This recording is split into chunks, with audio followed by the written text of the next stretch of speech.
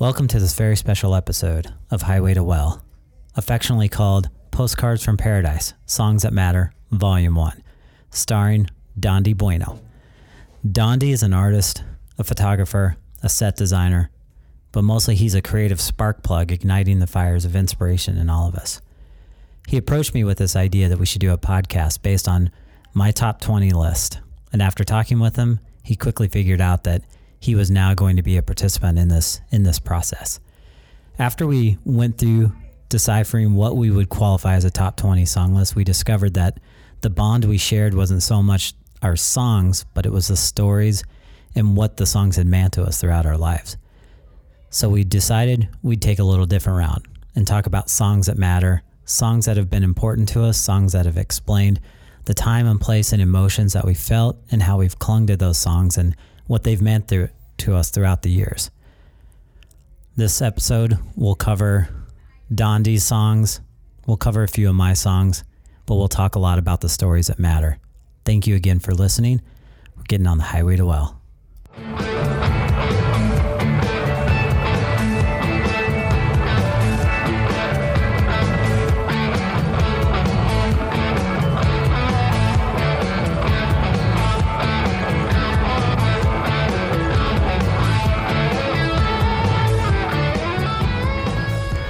Welcome back here to the Highway to Well. We've got Dondi Bueno, my brother from the left coast. Don't let his beefcakes fool you. He's got a tender heart and a strong love and devotion to the most finer things in life, like power chords, distortion pedals, and double bass drum kits. He also is a man of many stories that sometimes involve running from the cops, crashing house parties, busting up multiple other parties, skateboarding down the streets of LA. He might have also bench pressed 405 pounds once in his life, which is absolutely amazing. He's the best administrator of good advice. He also has some sweet satiny pipes that are built for radio, and he might be an acquaintance of Chris Christopherson, which I hope he tells us the story at some point in this podcast. That'd be cool. We're here with Dondi Bueno, and this podcast, this is a bit of I will call it a little bit of a vanity podcast. So the Highway to Well, by all intent and purposes, is we love to talk about stories that involve our well-being and wellness, and you can't get too far without talking about the things around you and in your environment that help you do that, and music is central to that. And in fact, when I started, actually, Highway to Well used to be a blog. A few years ago, the newspaper asked me to write a wellness blog. So I thought about it and I said, well, I'll do this, but I have an idea. I don't want to write about nutrition. I don't want to write about increasing physical activity. I don't want to write about the 6 dimensions, 7 dimensions, 4 dimensions, or however many dimensions of wellness, whatever models are out there. I don't want to do that. But what I do want to write about is the best pathways to making me understand and to see the world in a healthier way. So I want to write about Prince's Purple Rain. I want to write about the presidential election. I want to write about the Homeless World Cup, where homeless people get together and compete for this event. I want to write about things that are tied into and woven into our socio-cultural fabric that are not traditionally thought about as wellness adventures, but are absolutely wellness adventures. And I cannot do that without talking about music, because music it's the shorthand of emotion. It expresses that which can't be said and that which is impossible to be silent. Music is to the soul what words are to the mind. And one thing that music does is and for me, one of the most critical parts of all of this is it automatically feels like you have people around you, not to say it's actual people, but you feel when you're listening to songs, like you feel that emotive part of the music.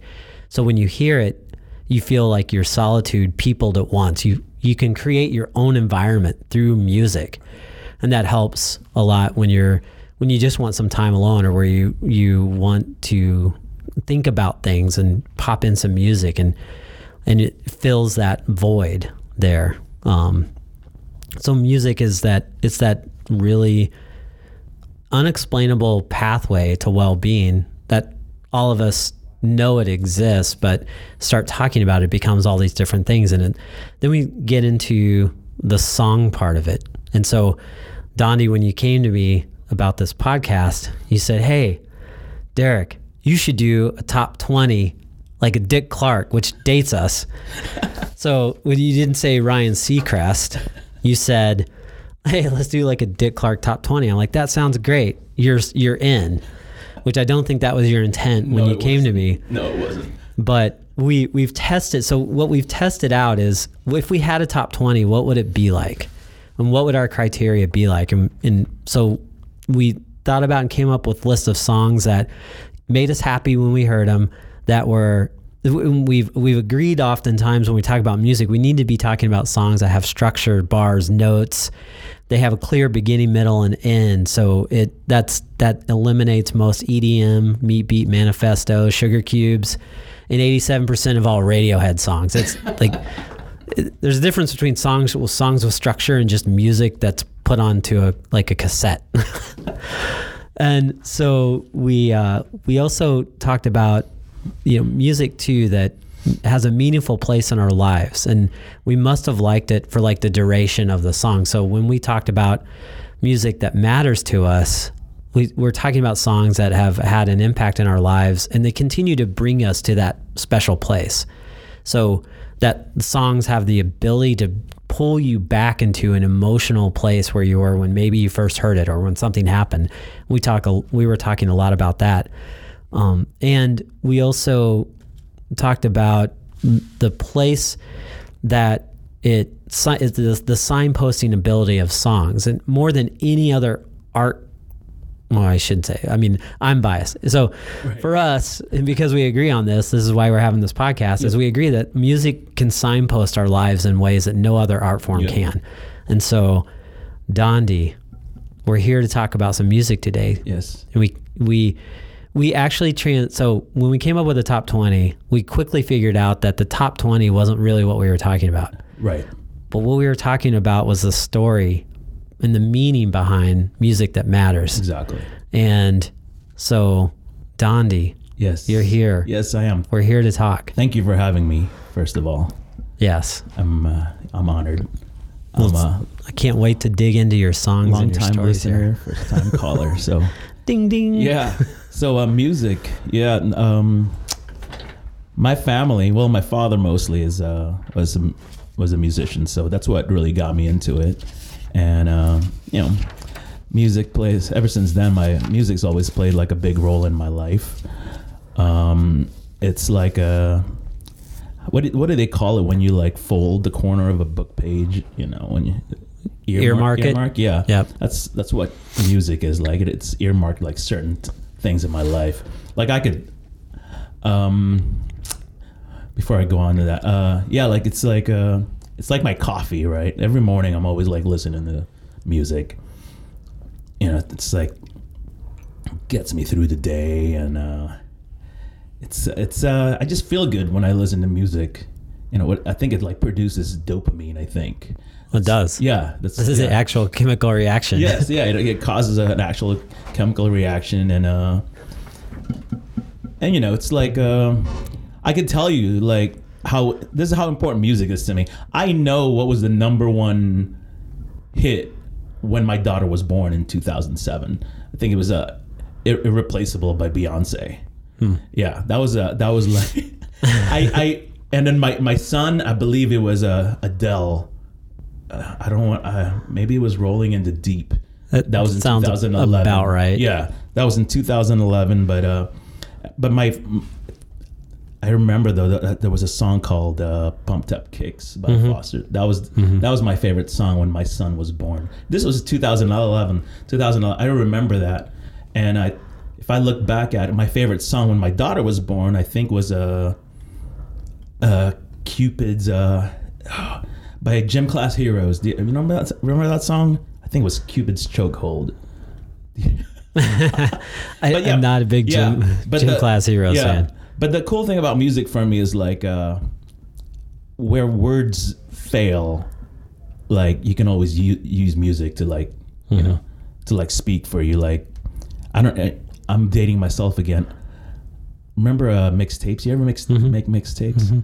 And like back then it was like the every day for but I don't know if you did this, Derek, but when I had like a crush on a girl, I would make her mixtapes because it was like the most passive aggressive way of telling someone. You would like make a tape of all these like songs that you like, and you give it to someone and hoping they would like it too. That was like so passive aggressive, and sometimes it worked, most times it didn't, but then you have a cool mixtape though. So, but I love music, and it's not everything in my life, but it makes everything in my life better. That's the key, and it also gives us the opportunity. It's interesting because how songs come in and out of our lives. So right. When we started talking about songs, so we were trying to figure out like what would be our top 20 songs. Yeah. And then I started coming up with a list, and anyone who knows me knows that that's an impossible task. Right. To think about, okay, there isn't.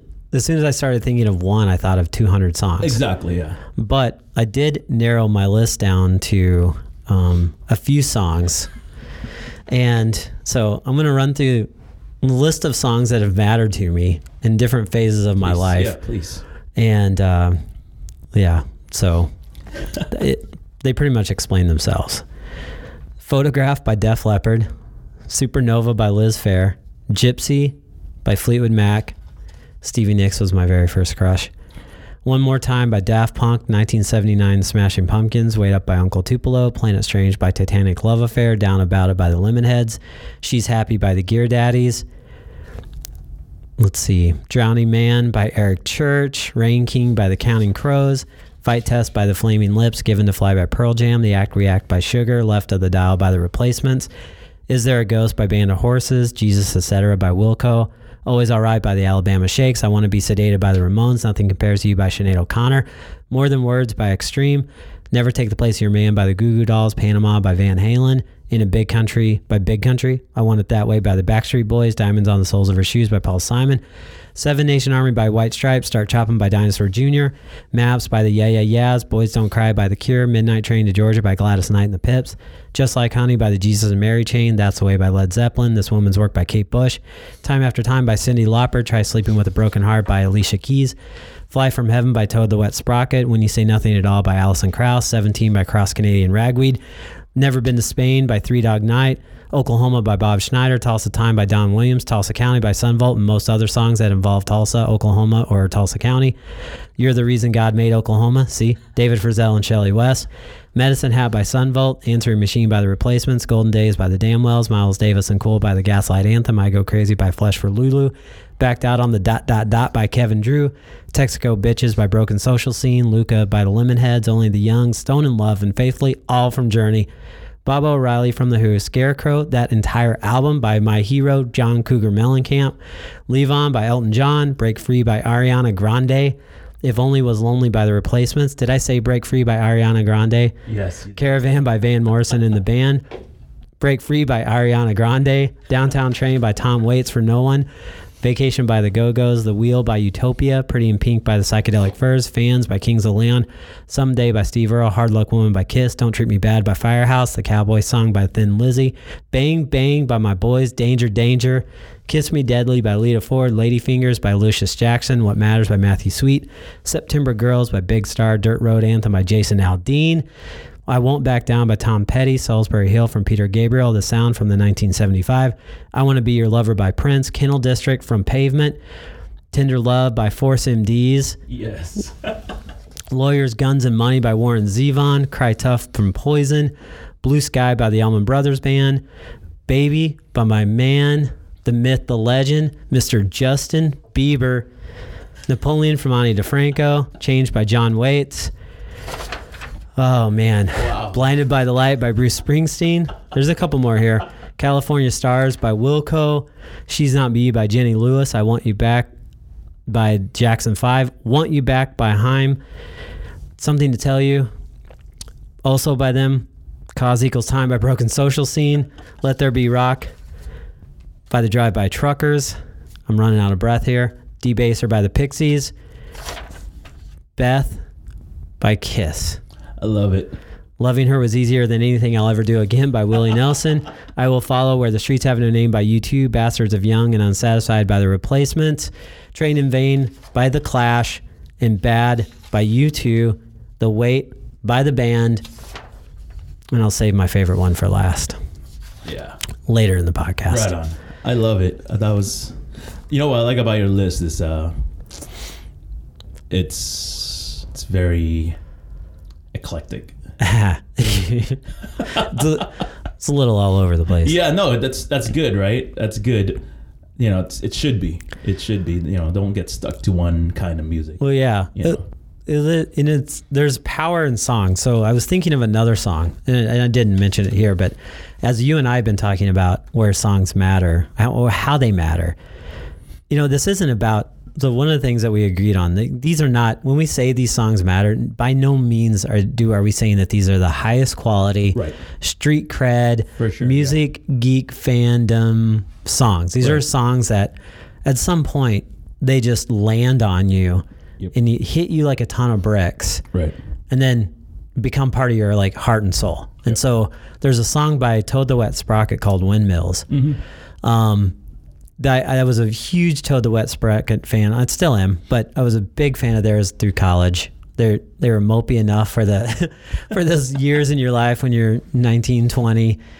But when I was graduating, my brother brought me a CD the morning of my graduation, and it was Toad the Wet Sprocket's Dulcinea, which is an entire album built on the ethos and mythos of Don Quixote. And so I was already, like, as a fan, I was excited. Right. This is a cool album. Yeah. And then I started playing it, and I remember getting ready for my graduation ceremony. I was scared as hell. Like, I'm graduating. That you weren't going to graduate? No, yeah. Like, what happens tomorrow? Yeah, And I was headed to law school, which was already scaring me. And so I just remember hearing Windmills, and I listened to that song maybe like 10, 15 times over and over again, and just sat on my couch in my room. It was the only time all day I was by myself too, like no family around. All my other friends that were graduating, everyone's getting together, you know, getting ready and getting together with their families, and my family was off having lunch before the ceremony. So I was just it was like this quiet time, and it was probably the first time as you're leading to this moment, this pivotal moment of your life. It was the first time like the gravity of the moment settled in, and the gravity of the moment hit me during that song. I'm not sure if the song caused it or if it just happened at the same time, but now that song is part of my DNA. Right. It is one of my favorite songs because it just evokes the memories of, I can picture myself sitting in that room. But also, if you listen to the words of the song, it's talking about spending too much time raiding windmills, and you know the story of Don Quixote. The question is, are we making bigger monsters out of things that aren't? Are they not really monsters? Are we scared of things that aren't really there?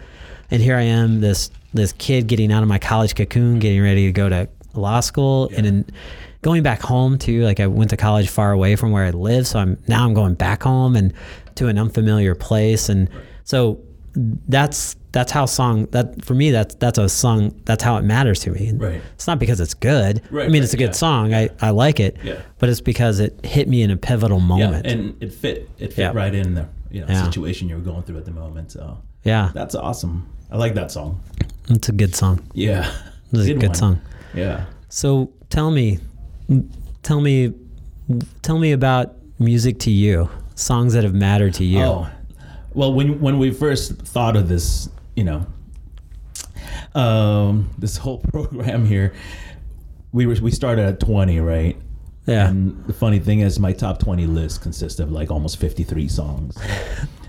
24 of them by Prince. Yeah. Or Sublime. Yeah, no. Dude, Sublime had some good songs, man. but it was a tough task to like narrow it down, and then, you know, I'm kind of glad like we kind of changed it a little bit, you know, the songs that matter. And again, you know, I'm not going to tell you an order because there is no order, but these are the songs. These songs to me is like, again, like it bookmarked certain times in my life, and they might not have been the best songs. In fact, a lot of the songs. So here's my story. I was born in the Philippines. Mm-hmm. We didn't get too much modern, like up to date music where I grew up. So all right, I'll just tell everyone I'm 50 years old. So I was born in '69, and so back then all we can get was like Beatles. We were getting Beatles, Frank Sinatra, Dean Martin, and classical stuff. That's all my father listened to at home. So that's what I was exposed to.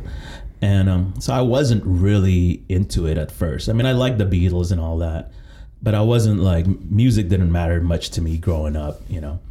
And then until I realized, oh my gosh, my father's a musician. And my father was always this stoic guy that just sat in the background, and he was happy with it, you know, until I heard him sing for the first time, because he barely sang at home, you know, but social events, like, or there'll be like events he would be asked to like perform, because he played the piano and he would sing as well. And hearing him for the first time was like really an eye-opener for me, and that's what got me into it. And the one I'm actually gonna, you know, start with my first song right now is "My Way" by Frank Sinatra. Mm-hmm. Every time I hear that song, I always automatically think of my father and that moment. I think I was like, I remember it very clearly, and I was like maybe 7 or 8 years old. You know, like everybody was like, we were at this event, and then somebody like, you know, introduced my dad, my father. And then I go, what's going on? And then he gets up there and, you know, sits down, you know, in front of the piano and starts playing and starts singing. And I was like, oh my God, that's my father singing. And he sounded awesome. And ever since then, I was always like, you know, I want to do this, you know.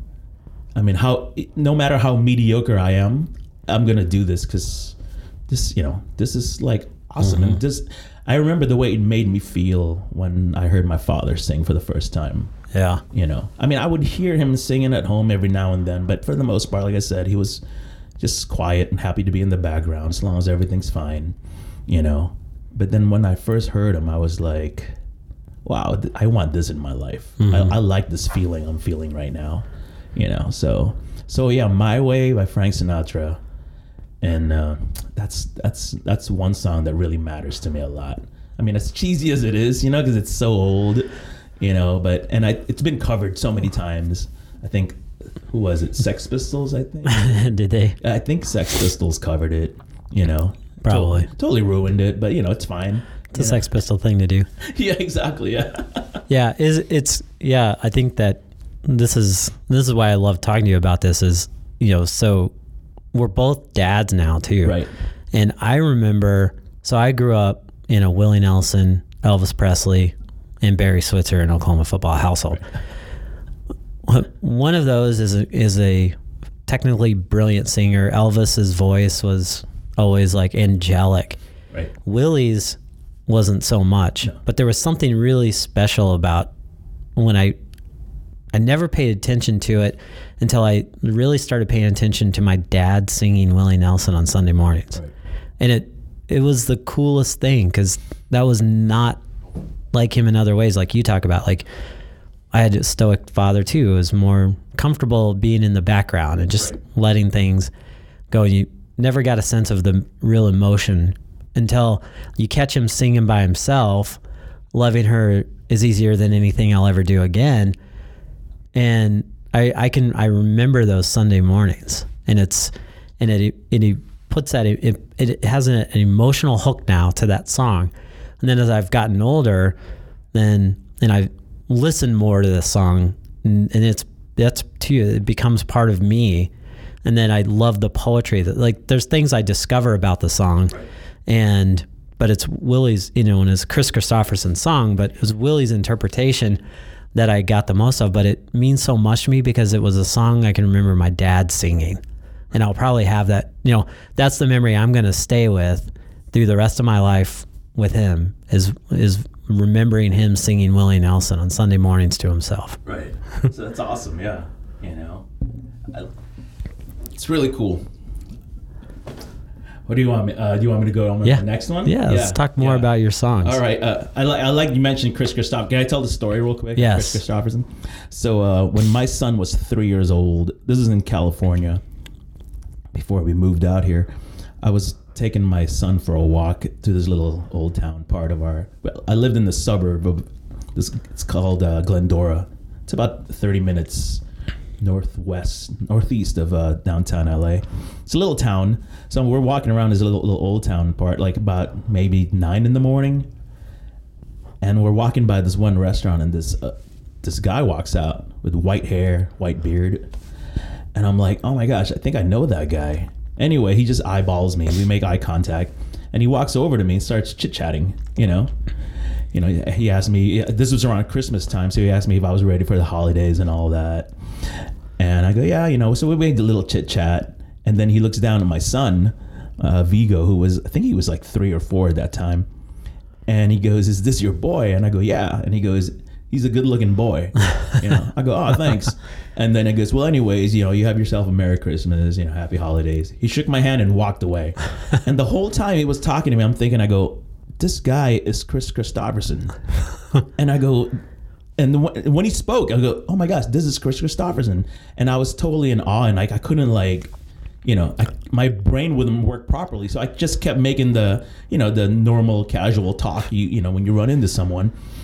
And then he shakes my hand, walks away, and I'm like thinking, I go, I'm pretty sure that was Chris Christopherson, but why would he be here in this little town? So we walked home as fast as I could, and I got online, and I typed in Chris Christopherson tour dates, and sure enough, there it was. Tomorrow, it said there the day, tomorrow, the next day, he was doing this little tiny show at the Art Center in our little town. Mm-hmm.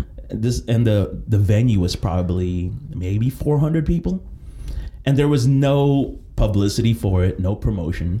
It was just something he just I'm gonna do a little show in this town. And so Chris Christopherson thought my son is a good-looking kid. That's a good-looking kid. Yeah, exactly. Oh my gosh. And then after it happened, I was like, oh man, I wish I would have just ask him, what did you have for lunch? Yeah, exactly. What did you have for breakfast? Yeah, or at least hand him my son. I go, can I take a picture of you holding my son real quick? Yeah. Because anyways, so yeah, that's my Chris Christopherson story. It's awesome. I'm still, to this day, I go, hey, Vigo, at least Chris Christopherson thinks you're a good-looking boy. So. And then he's like, who's Chris Christopherson? Exactly. And then you start playing like really old country songs. Me and Bobby McGee. Yeah. Okay. So that's cool. Yeah, it is. Yeah. All right. So I'll go on to my next song. So I have a twofer here.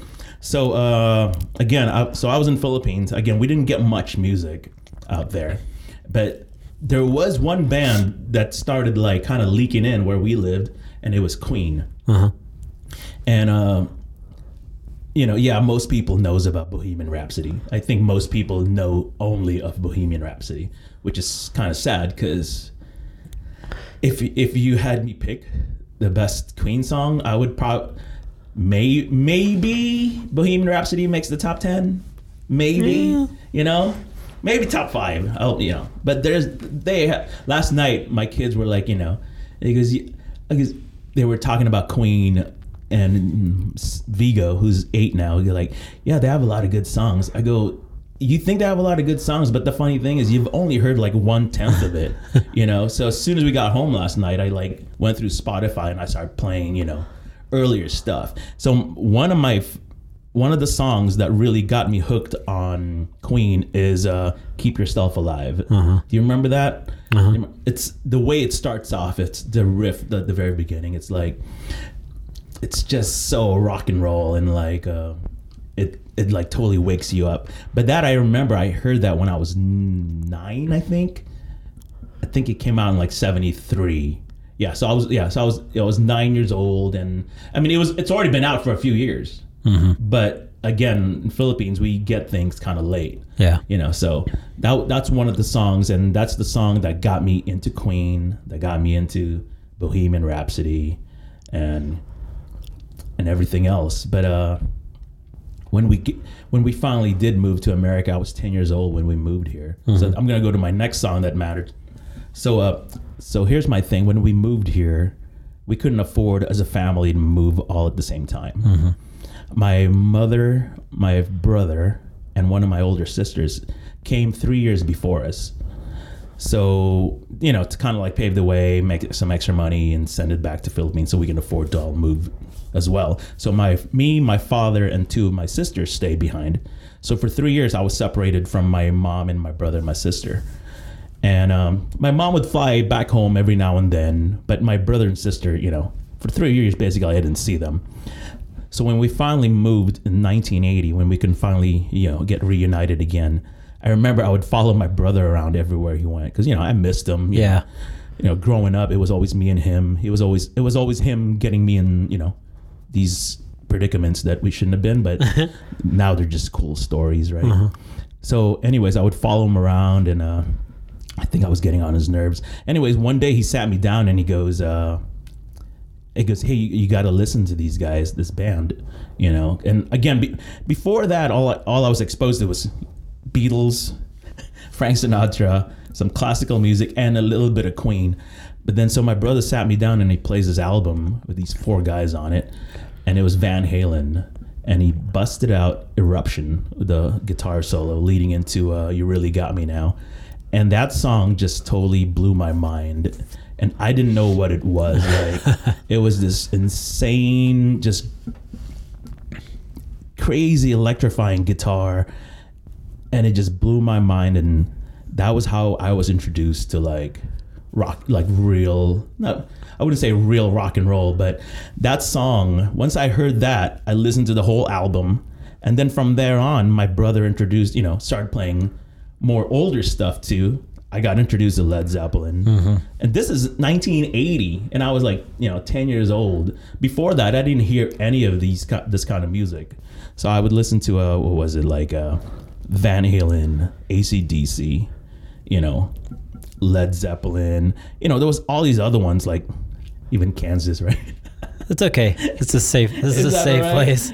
I know. I feel like but Aerosmith.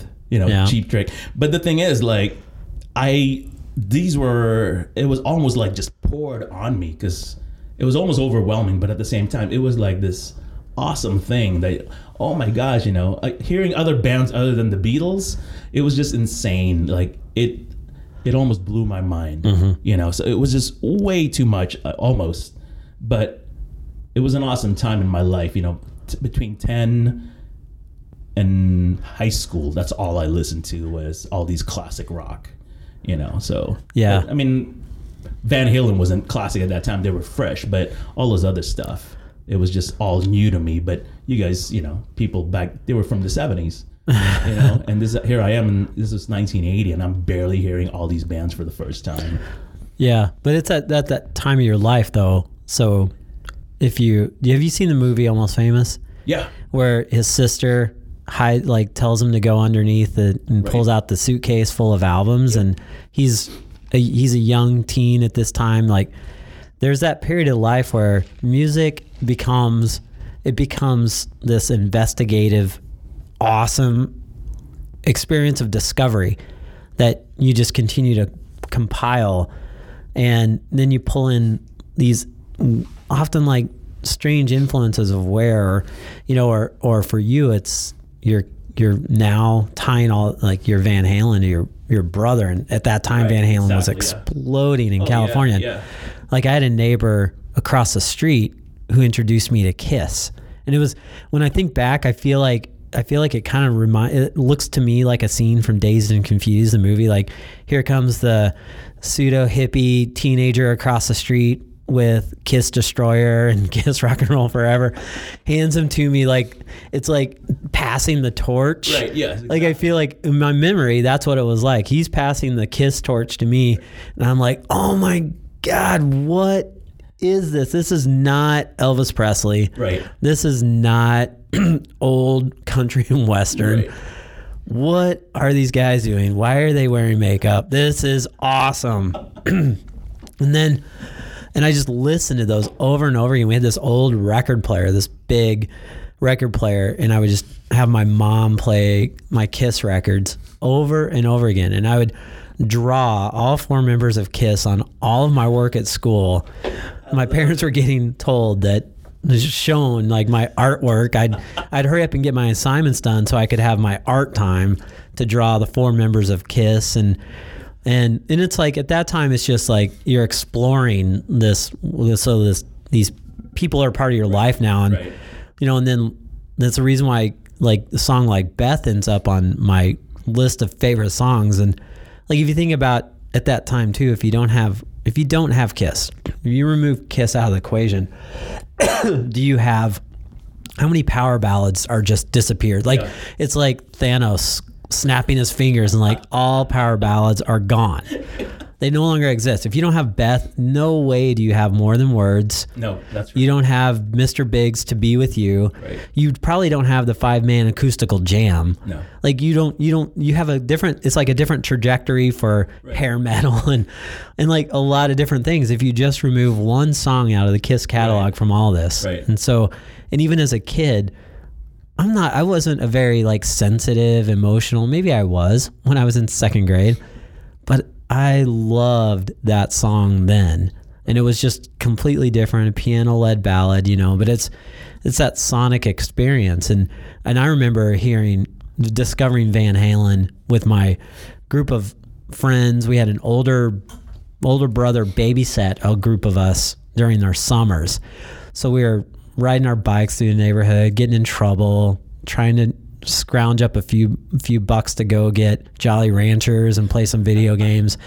But he listened to Van Halen, and so we would take his Van Halen cassettes and go into our buddy's room and get tennis rackets and books and sticks, and we'd create our own concerts after watching the videos. So by the time videos became big, we had MTV, and you'd see all the Van Halen videos and David Lee Roth jumping off of speakers. And so we'd jump off the bed, kick our legs out, and play completely manic guitar solos to what Eddie Van Halen was ripping out. And so, I mean, does it influence me? I don't know if Van Halen made me listen to more hair metal than I would have already listened to, but I have such fond memories of what Van Halen means to me that I have been a fan of Van Halen my whole life. Yeah.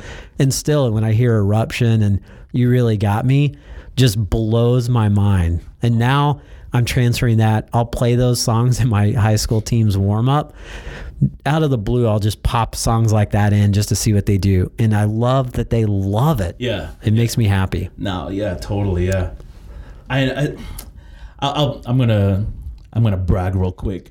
So for this last Halloween, my son and daughter, my son dressed as Gene Simmons. Yes. Yeah, full makeup, and my daughter was Peter Criss. Yes. Yeah, and it was really cool because like at school, their friends would like, "Who are you supposed to be?" Like none of their friends. But while we were walking through the hallway, I see like teachers high-fiving them. Like, yeah. You know, the teachers understood. Yeah. So it was like, and then one teacher actually went out of her way and goes like, "Are your kids dressed as Kiss?" I go, "Yeah." You know, he goes, "Is that you?" I go, "No, that was totally them. They love Kiss." You know, so you know, I'm doing something right. Absolutely. You know? Yeah. So, absolutely. The other day, I walked by the restroom. My I was walking down the hallway, and my daughter's taking a shower, and she always has like a music playing, and she had I think it was Clash. Clash was playing. And then I walked by later on, I think it was Anarchy in the UK or something, was playing, and I can hear it, you know, coming out of the bathroom. And then I walked by later, and she has Agent Orange. It was this surf punk band out of California that was playing, and I was like high-fiving myself, you know, because like that's my daughter. That's her taste in music, you know. But then later on, you know, I forgot what it was. Some Baby Shark, Probably. yeah, some silly song like that. Yeah, so yeah, but so I was lucky. I was lucky growing up. I mean, you know, it's a transition here. Living in LA, you know, and in the 80s in LA. I know the 80s get like a bad rap all the time, like not from my circle of friends, but people always talking about the 80s sucked, you know, because there was like, do you ever hear that? I mean, like, Well, I like to get into these arguments with people. Yeah. Because I like for them to define for me which 80s are you talking about? Are you talking about like Whitney Houston 80s? right. Or are you talking about New Order 80s? Yes, Are you talking about exactly, Jesus yeah. and Mary Chain? Yes. Or are you So yeah. talking about the devolution of REM? I'll let you have that one. You know, early REM versus late REM. Right. Okay, we can talk. Yeah, You know? it's funny when people bring it up. 'Cause, you know, I like talking about music wherever I go. You know, I'll talk about music with whoever. But every time somebody says like the 80s music, it was like, you know, whatever, you know, it sucked. And then I tell them, I went to high school 84 to 88, right, in LA. And again, I don't mean to keep dropping LA, but LA at that time was just insane. Because like, let me see, Def Leppard Hysteria came out when I was in high school. Yes. Yeah, Motley Crue Girls, Girls, Girls came out when I was in high school. Guns N' Roses, they came out with Appetite for Destruction. Twisted Sister, Stay Hungry came out when I was in high school. And what else? Aerosmith came out. Permanent Vacation. You know, Dude Looks Like a Lady. There's a couple of really good songs in there. The Cult, Electric. That's one of the greatest Yes. of all time. That came out when I was in high school. Robert Palmer. Okay. Come on. And Jane's Addiction. Keep going. Yeah, Jane's Addiction was just starting to come out. And then Bad, Michael Jackson's Bad. And this is just like in this 4-year span, these albums were coming out. And then you throw in a New Edition the original boy band came out. At Yeah, that was good. Yes. You know, and that was totally different. But you know, they started the whole boy band thing. And let me see what else. Rebel Yell. Billy Idol came out. Pixies. I think it was Doolittle. Yeah. Yep. Whatchamacallit? Is Here Comes Your Man is on that album, I think. Yeah. Awesome album. I think Debaser too. You mentioned Debaser. Monkey Gone to Heaven. Yeah, awesome songs. Yeah, but and then when I was graduating, NWA came out with Straight Outta Compton. And that right there, like, Blew it up. yeah, exactly. And this was all in LA. And the cool thing about it is like living there, I remember like after high school we went to all these venues, you know, we went to like Roxy, you know, Troubadour, all these places. I got to go to all these places and see all these like, you know, bands. I saw like Alice in Chains, you know, they would come down from Seattle and do these shows. But then I remember, so in high school, my brain, you're gonna have to forgive me, Derek, my brain just like likes to jump around, so and that's how I am, and so that's what you're gonna get. Yeah. But I remember I think it was my junior year in high school. The high school I went to was predominantly Hispanic. You know, there was probably like, you know, 40% white, and like the 60% is like Hispanics, you know, and then there's a few Asians, and I think there was probably like 4 black kids in school. But maybe more than that. But I remember there was this one kid who transferred from Texas. Okay. Awesome names. His first name was Wolf. Awesome kid. Heck of an athlete too. But anyway, so, you know, all my friends growing up have always been into like music. And I you know, you gravitate to what you have, you know, what you have in common. And I remember first time I met him, he had his headphones on and he was listening to some music. And I asked him, I go, hey, what are you listening to? And he goes, oh, it's these 3 guys from Brooklyn. This was in 85, 86. And he goes, it's these 3 guys from Brooklyn and they rap.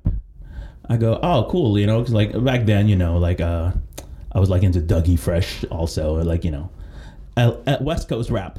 Yep. So anyways, and he goes, here, take a listen to it. And so this kid from Texas is who introduces me to Beastie Boys. Yeah. And Rhymin' and Stealin' was the song. And that song is one song that matters to me because now Beastie Boys is like one of my top 5 favorite bands ever. And it was all because of that song. I remember exactly where we were sitting in high school. Mm-hmm. The scene, it was one of the patios.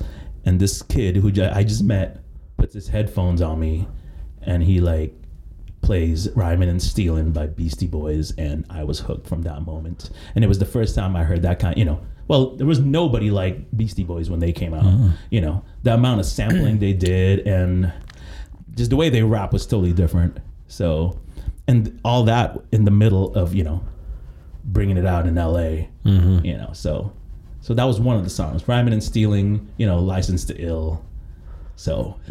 Were you involved in the East Coast, West Coast conflict at all? No. Did you stay clean in that? Yeah, I stayed clean. Okay, good. I was neutral. There was too many good stuff. Like, Donda, he likes the Beastie Boys. Yeah. Leave him alone. I know, right? Yeah. No, the thing is, like, I like music. I like music from everywhere. The only thing I never really got into was country.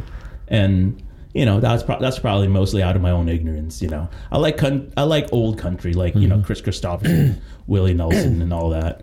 Yeah, but all the new stuff I can't get into. But yeah, no, man, I'll listen to music from wherever, from whoever. Not like you, always judging me on Sublime and 311. 311. Let's keep going. All right, yeah. Do you have any songs that No, I love. Although at some point we should have a podcast about country music because I love it when people say, "Oh, I love all music except country." Right, yeah. Like, what?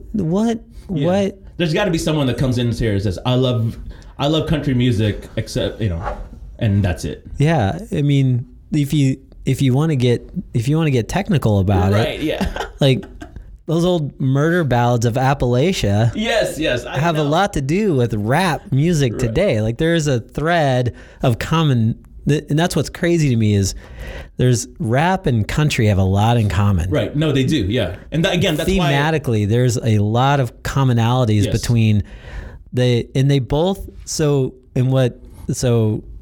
they don't allow to some degree. Okay. And we don't want to get into the depthness of this argument, but both of those genres don't really require a lot of deconstruction. No, they whatever they're telling you, like Toby Keith says, I should have been a cowboy.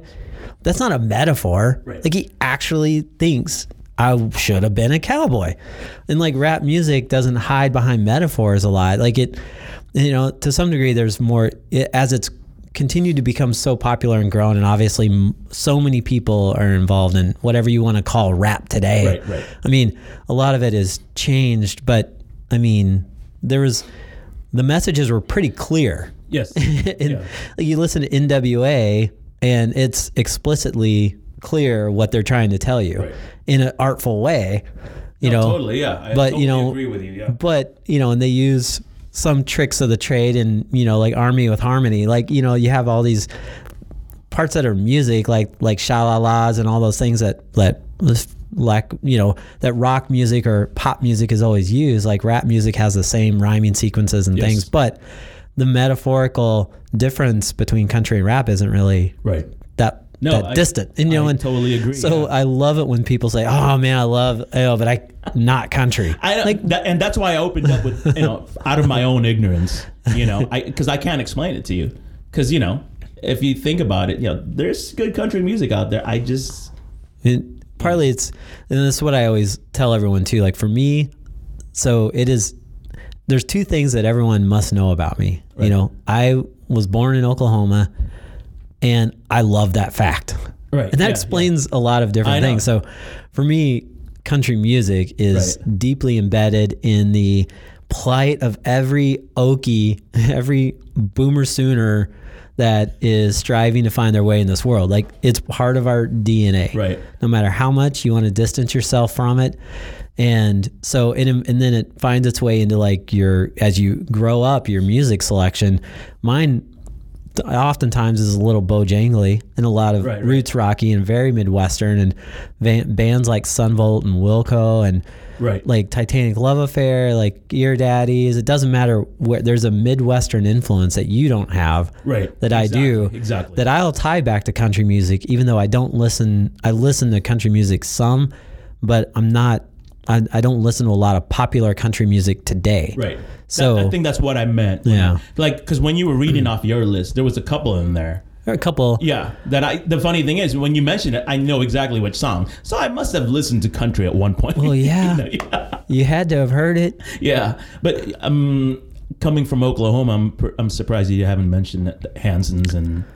Did you say Flaming Lips on your list? I did. You did? Fight Test. Oh, yes. All right. Yeah. There you go. Yeah. Wayne and his boys. There's a legacy of awesomeness that they've left down the streets of Oklahoma City. Sometime you should read the book Boomtown. Right. The guy that wrote the book spent some time with Wayne and his party mates around downtown, because Wayne still lives like in downtown Tulsa. Okay. Well, yeah. I mean Oklahoma City. Near downtown Oklahoma City, and one night he and his buddies got a bunch of paint and went and painted the street a rainbow. And this guy writing this book about Oklahoma City got to hang out with them and do that experience. Oh, nice. It would have been perfect for you. So destroying public property, having the police chase you down, like it checks off a couple of your very important boxes there. Oh man. That is too funny. Oh God. Yeah. And again, I said, like, it's mostly out of my own ignorance. And I admit, coming out of LA, I'm biased to a lot of music coming out of California, and to a fault, like sometimes I'll get in arguments about music, especially when it comes to like hair bands, I mean, people, will always joke around about hair bands, but there was a lot of good songs that came out, Poison. You mentioned Poison, Oh, yeah. We talked about Cry Tough, how, Poison. So I think historically, like, there's some things about the hair metal scene we can end up talking about. They're the obvious things forever. That's can be misogynistic, and it's very flamboyant and explosive, and like, the quality of the music. I don't want to get into what's a good song, what it doesn't matter. So, but Poison's Cry Tough, that song, it's like an anti-hairband anthem in a way. Mm-hmm. And it's sincere, and it's like a country song where it doesn't cut through metaphor.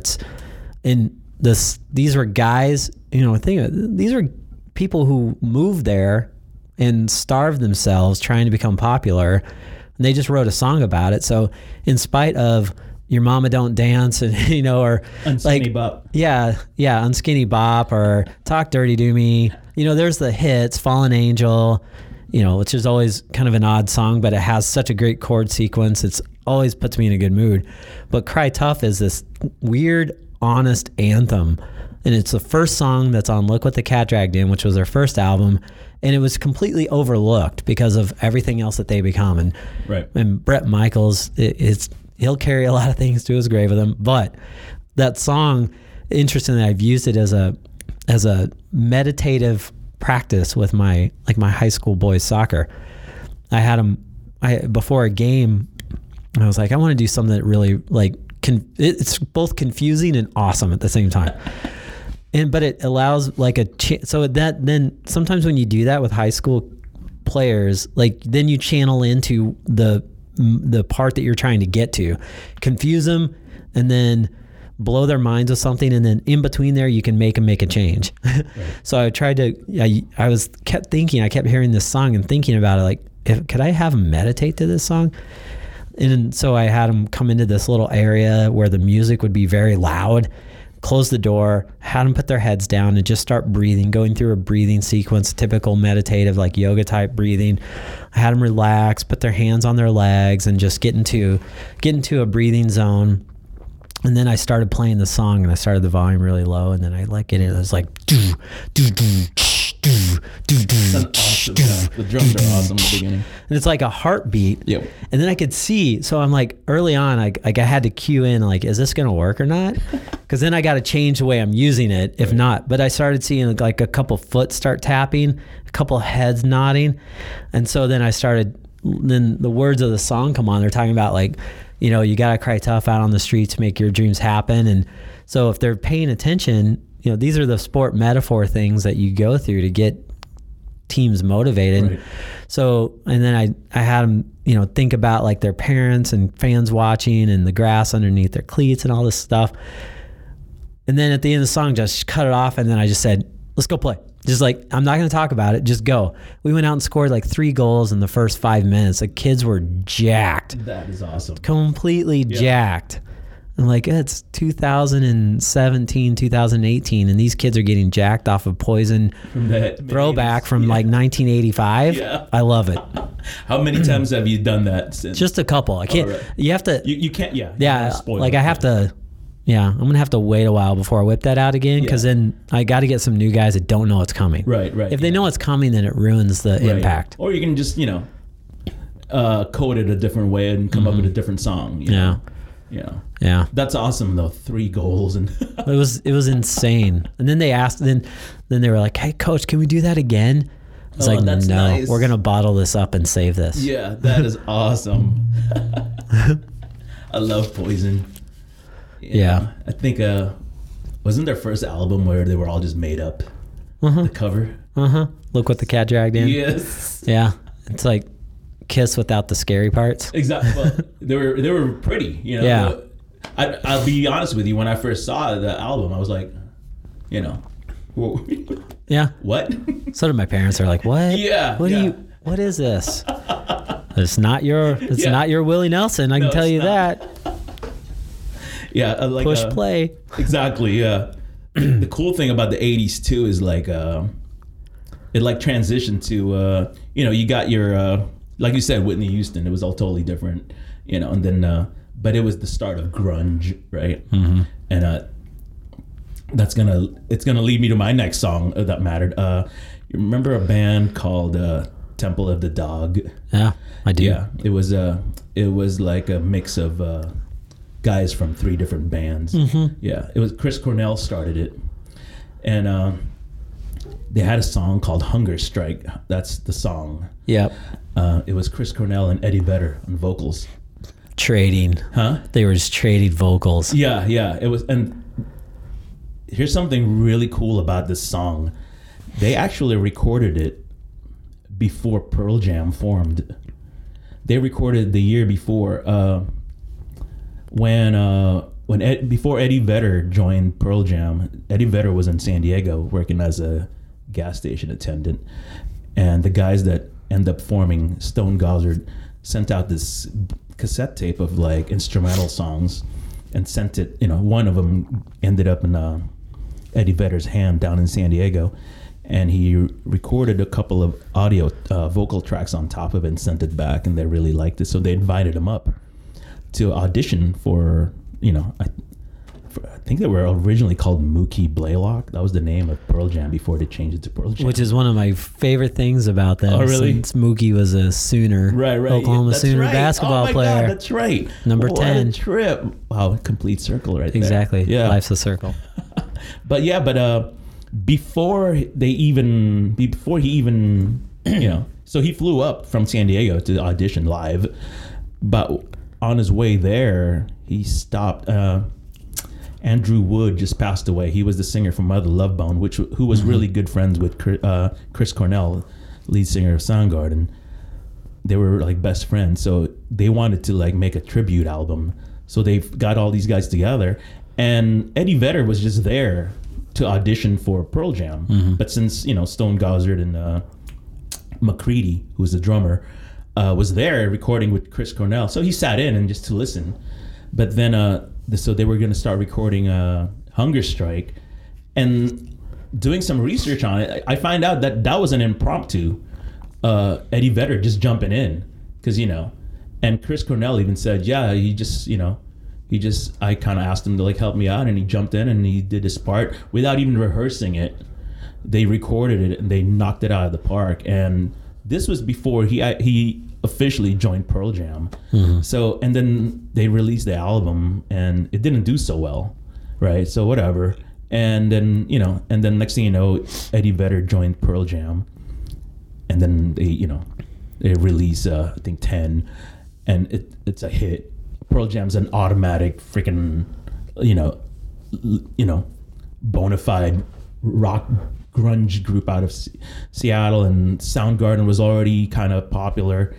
And then so they re-released Temple of the Dog the year after again, because wait a minute, we have like a collaboration of these two power bands, grunge bands out of Seattle, and we have an album of them collaborating they recorded the year before, so they re-released it. So yeah, so to me that song matters, Hunger Strike. If you haven't heard it, listen to it. To me that matters to me because that's what got me into grunge, and that what led to Black, Jeremy, Even Flow. So that song will always be a special song to me, and that's a song that made me want to be a rock star. I've been in like 4 bands my whole life, and 4 rock bands, and we were just cover bands. We would always do all these grunge songs, and we throw in a little Chili Peppers there, but yeah, it was fun. I never got into it thinking we were going to be like famous. Yeah, because like in LA, I think in LA, if you live in LA at any given time, there's like maybe like 30,000 bands trying to make it at any given time. Yeah. So, and I'm proud to say that in every band I've ever been involved in, I was always the least talented of the group. Like I was, I'm proud to say that because I was always around really good musicians. I was lucky enough. Yeah, but a lot of that, was based off like our love for grunge music when it was making it big that time. So Hunger Strike, Temple of I actually, once we moved here from LA, Temple of the Dog got back together to do a tour. Yeah. And one of their stops was LA, but I already moved here. I was so sad and bummed, but I know some people in the music industry, so I sent out this email to a few friends that I know that are in the music industry in LA. I go, hey guys, can you get me in? Yeah, Temple of the Dog is playing at the Forum, which is an awesome venue. I saw Cure there in the 80s, and awesome venue. But I sent out this email, and like I didn't think I was going to get a response. I just sent it out to these people I know that are like, in the audio tech, industry, in the field. And I know a couple of them worked at the Forum before, so I just sent it out. And I go, hey, any chance you guys can get a ticket? I know, because I didn't want to buy a ticket and then buy an airfare to fly home. Yeah. To fly back to LA.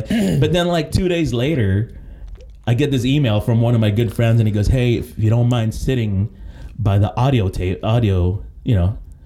deck.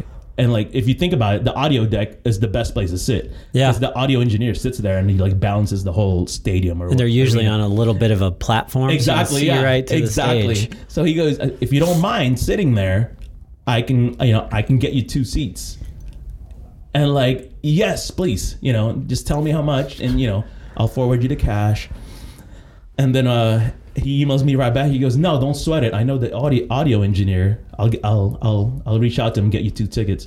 And sure enough, I got, and then I got online real quick, found an airfare. So I flew to LA, watched Temple of the Dogs, and then caught a red eye back home. That is awesome. Yeah. So I got to hear Chris Cornell, sing One More Time, live, and then I got to hear them sing Hunger Strike, sans Eddie Vedder, because he was on another tour. Yeah. But the cool thing is, during that song, the crowd sang Eddie Vedder's part, and it was really nice. That's awesome. Yeah, it was really cool.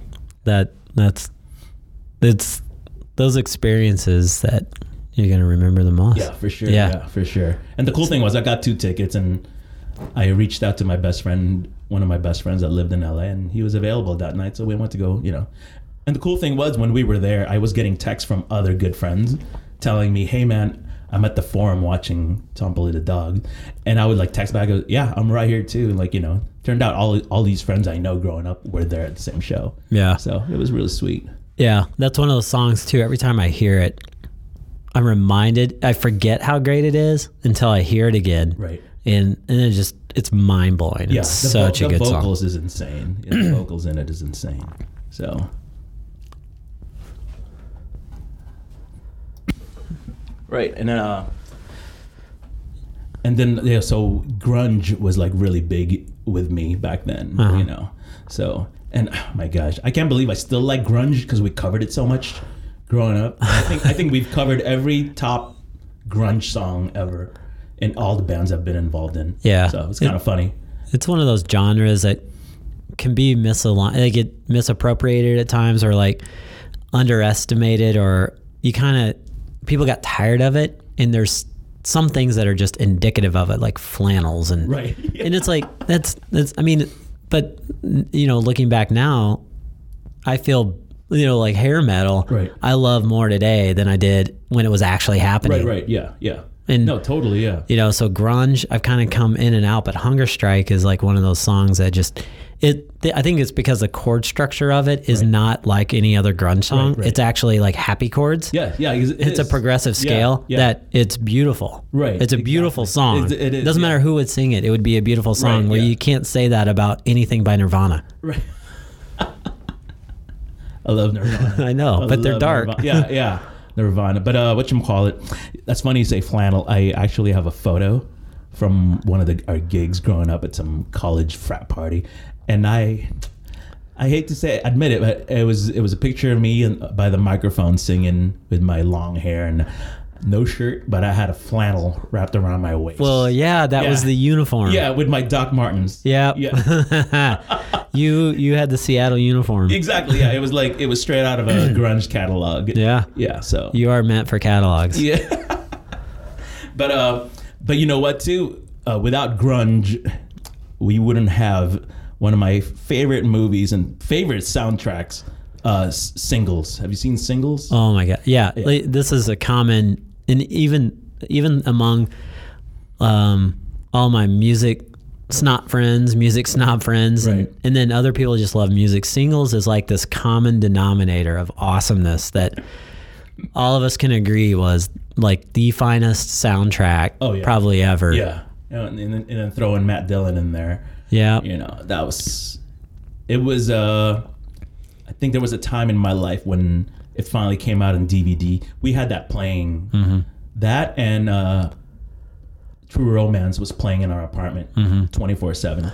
Either Singles or True Romance was just playing. You'd walk into our apartment and the TV was on.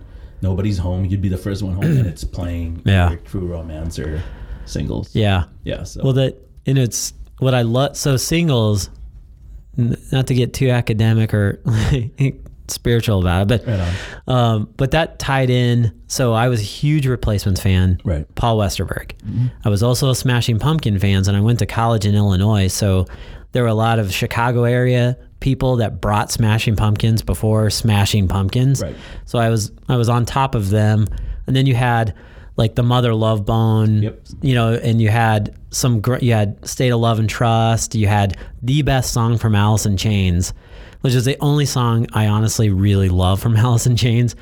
But there was a soundtrack that hurt. I know. Because I love a lot of Alice in Chains. There's a list of bands that I'll poke and prod accidentally or intentionally. You do it a lot. Poke and prod. It's kind of fun. Because I don't mind having these debates. I know half the stuff I listen to is trash. Like I know there's not too many Teenage Fan Club fans out there, so I'll take it. That's my cross to bear. Good. But yeah, that single soundtrack plus and then, you know, to go back, like, you know, Paul Westerberg and the whole Minneapolis music scene was very important, probably as a Midwestern town. Right. Like unintentionally, it became a very important place for music that I love, like Husker Du, Bob Mould, Paul Westerberg, The Replacements, but the man, the myth, the legend, the best song ever written also came out of Minneapolis. And it was also part of the only soundtrack that I think beats Singles in the ranking of soundtracks are Good Man Prince and Purple Rain. Of course. Yeah. And what's fun about Purple Rain, because I know you love this song too. I love it. It's it also was supposed to be, this is where life becomes a circle. It was supposed to be a country song, Right. and a duet with Stevie Nicks. Right. How can that, Yeah. right there, like that's the hook for you in that's- country music. I know, Is it's Prince insane. wrote a country song, It's insane. and he wanted Stevie Nicks, my first crush, to sing on it. To write it. To Yeah. write the lyrics. Yeah, it was all supposed to be something that she was involved with. Yes. And he also sent the song to Neil Scone of Journey Right.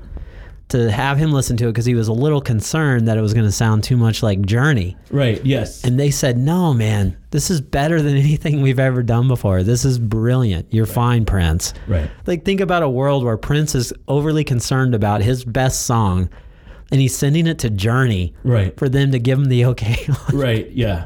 And What world did we live in then? Yeah, and it took Stevie Nicks not rejecting, but saying, you know, feeling kind of overwhelmed because of, Yeah. this is intimidating, and then kicking it back to Prince to write the lyrics. Yeah.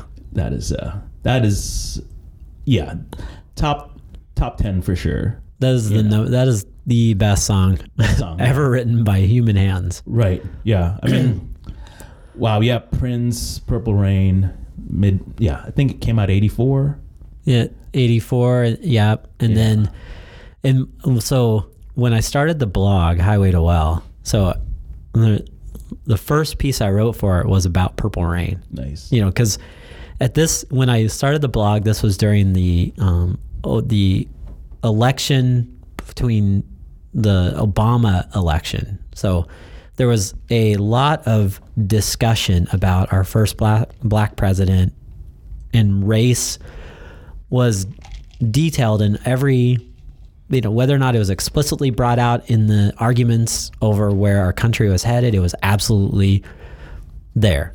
And then I kept thinking about, like, Prince rose above, like, no matter what to get away from just thinking about him as a songwriter, a performer, he always rose above and created a different world where everything was okay in his music. And Purple Rain, if you watch in the movie when he plays it, and so you get to a point where, there's a lot of animosity and there's all these conflicts going on in the film. Yep. Purple Rain is like the antidote to all of that. It saves everyone.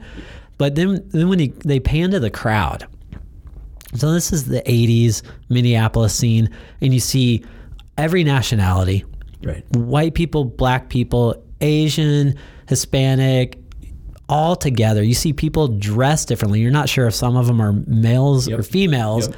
So there's that sexual and the gender ambiguity of people just are people. Let them be people. And if we all work together, as in the story of the song in the movie is about working together to create the most beautiful thing possible. Here we are. Like, if everyone just watched Purple Rain, yes, we might get along better. Yeah, Purple Rain gives us that chance. It does. There is a possibility. Yeah, that's one of the most beautiful songs. But then again, Prince wrote a lot of beautiful songs. I mean, the beautiful ones alone is one of my top 5 favorite songs. That's a beautiful song too. Yeah. And yeah, he was a genius, man. And it's like, he left way too early. And that's one of my biggest regrets. I never got to see him live. Yeah. Yeah, I got to see a lot of different bands live, but Prince was the one that hurt. Yeah. I keep thinking I went to First Ave probably 2 or 3 times. Right. Where Purple Rain was filmed. Yep. That was the key arena or key place he played. Right. And I've been in there to watch 2 or 3 different bands throughout the years, and and then Prince was gone. I never got to see Prince at First Ave. Yeah. So music matters. Yeah, it does. It matters. It matters more than you really, people give it credit for. Well, I think that's what we started with this conversation was, hey, let's do a top 20. Right. It's like after that, we're like, but wait, they don't care. They don't care what the top 20 is. It's the stories behind the songs that matter. Right. Yes, exactly. Yeah. And the cool thing is, like, you can take this and go down so many different avenues, just all around the city of music. You just keep taking different streets, and there's always something else to talk about music wise. Yeah. And I'll close up here with a quote from Chuck Klosterman, one of my favorite writers. He said, "My feelings about politics and literature and mathematics and the rest of life's minutia can only be described through a labyrinth of six-sided questions. But everything that actually matters can be explained by Lindsey fucking Buckingham and Stevie fucking Nicks in 4 fucking minutes." I love it. Done. Thank you for coming, Dondi. Oh, you're welcome. Thank you for having me. Yeah, it was really fun. Again, I love what you're doing here, you know, and especially because, you know, in the grand master scheme of it all, I'm just some dude that likes music. So thank you for having me. This is fun. And take a little side path to our highway to well here. Yeah. Thank you. Thank you.